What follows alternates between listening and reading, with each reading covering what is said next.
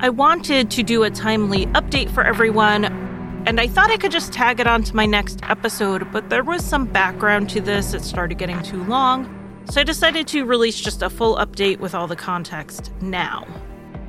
If you haven't listened to my episode on Bobby Joe Stinnett, I do recommend starting there first because I won't be getting into the details of the case. We are just picking up right where we left off, and I'm not going to tease out the ending, since I'm sure most of us already know. Lisa Montgomery was executed at 1:31 a.m. on January 13th, which is today as I'm recording this. I want to take us from where my episode left off to the execution. So Lisa had her execution delayed due to her lawyers having COVID-19, and it was set instead of a December date for January 12th, 2021. A Christmas Eve delay on her execution came through, which a higher court overturned on January 1st. They then gave Lisa's attorneys leave to have a full hearing, which they did, but the court stuck with their decision to allow the execution to go forward as scheduled. The issue at that time was procedural about what rule determined how far out an execution could be scheduled or had to be scheduled. It was law nerd interesting, but probably boring to the rest of the world. But this was not the only issue they were pursuing, of course. Among other filings this week, Lisa's attorneys filed a writ of habeas corpus alleging she was too incompetent to be executed. They cited Ford v. Wainwright as the precedent-setting case. This case comes up in death row appeals from time to time, particularly with aging inmates, so let's get into it briefly. In 1974, 20-year-old Alvin Bernard Ford was fleeing from an armed robbery of a Red Lobster when he killed a police officer. The officer was already wounded, and there is absolutely no doubt that Ford meant to kill the officer in cold blood when he approached the injured man and shot him in the back of his head at close range. Ford then took the officer's car to escape since his accomplices had left him behind. Ford was convicted and sent to death row in Florida. While in prison during his 20s, Ford was diagnosed with something along the lines of paranoid schizophrenia, which is in line with what we know about the typical onset for men. Though he was sane at the time of the crime and competent to stand trial, Ford was rapidly losing competency in prison. If you know anything about the state and accessibility of healthcare in U.S. prisons, just imagine mental health care. Ford had delusions that he was some type of hero figure, regularly thwarting crimes inside the prison, in spite of being isolated on death row 95% of the time. The scope of his delusions and how long they continued, and the clear decline, made it very obvious he was not faking.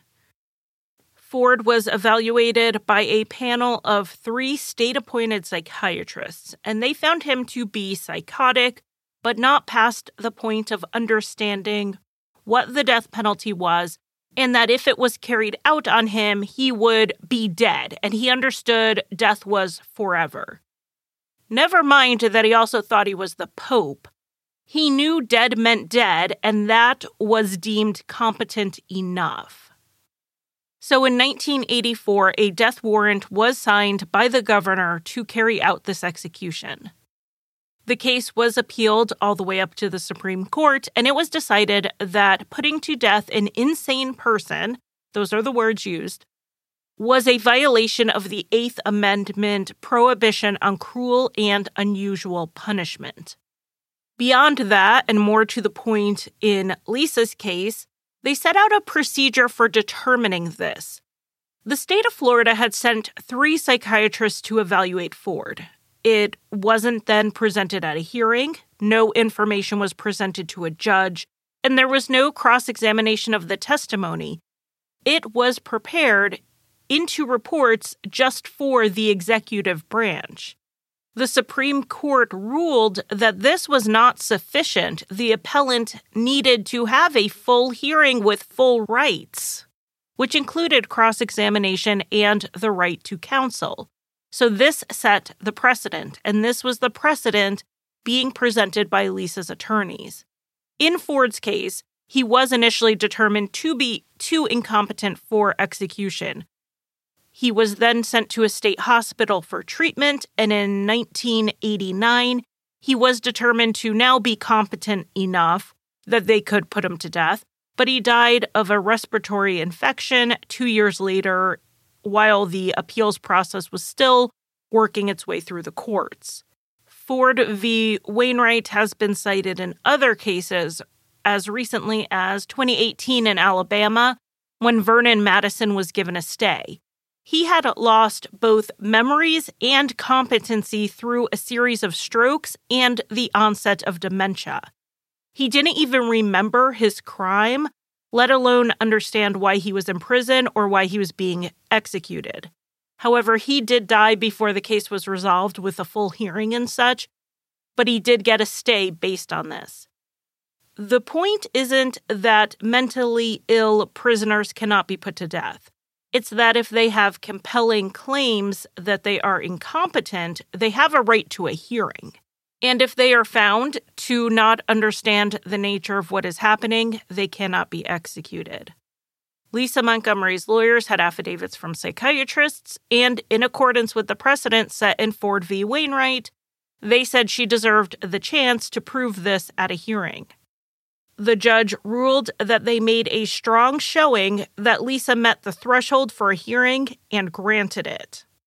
Then he said the court would set the date for that evidentiary hearing in due course, which is a fancy way of saying he was going to wait to see if it was upheld on appeal before he wrote it in pen in his planner.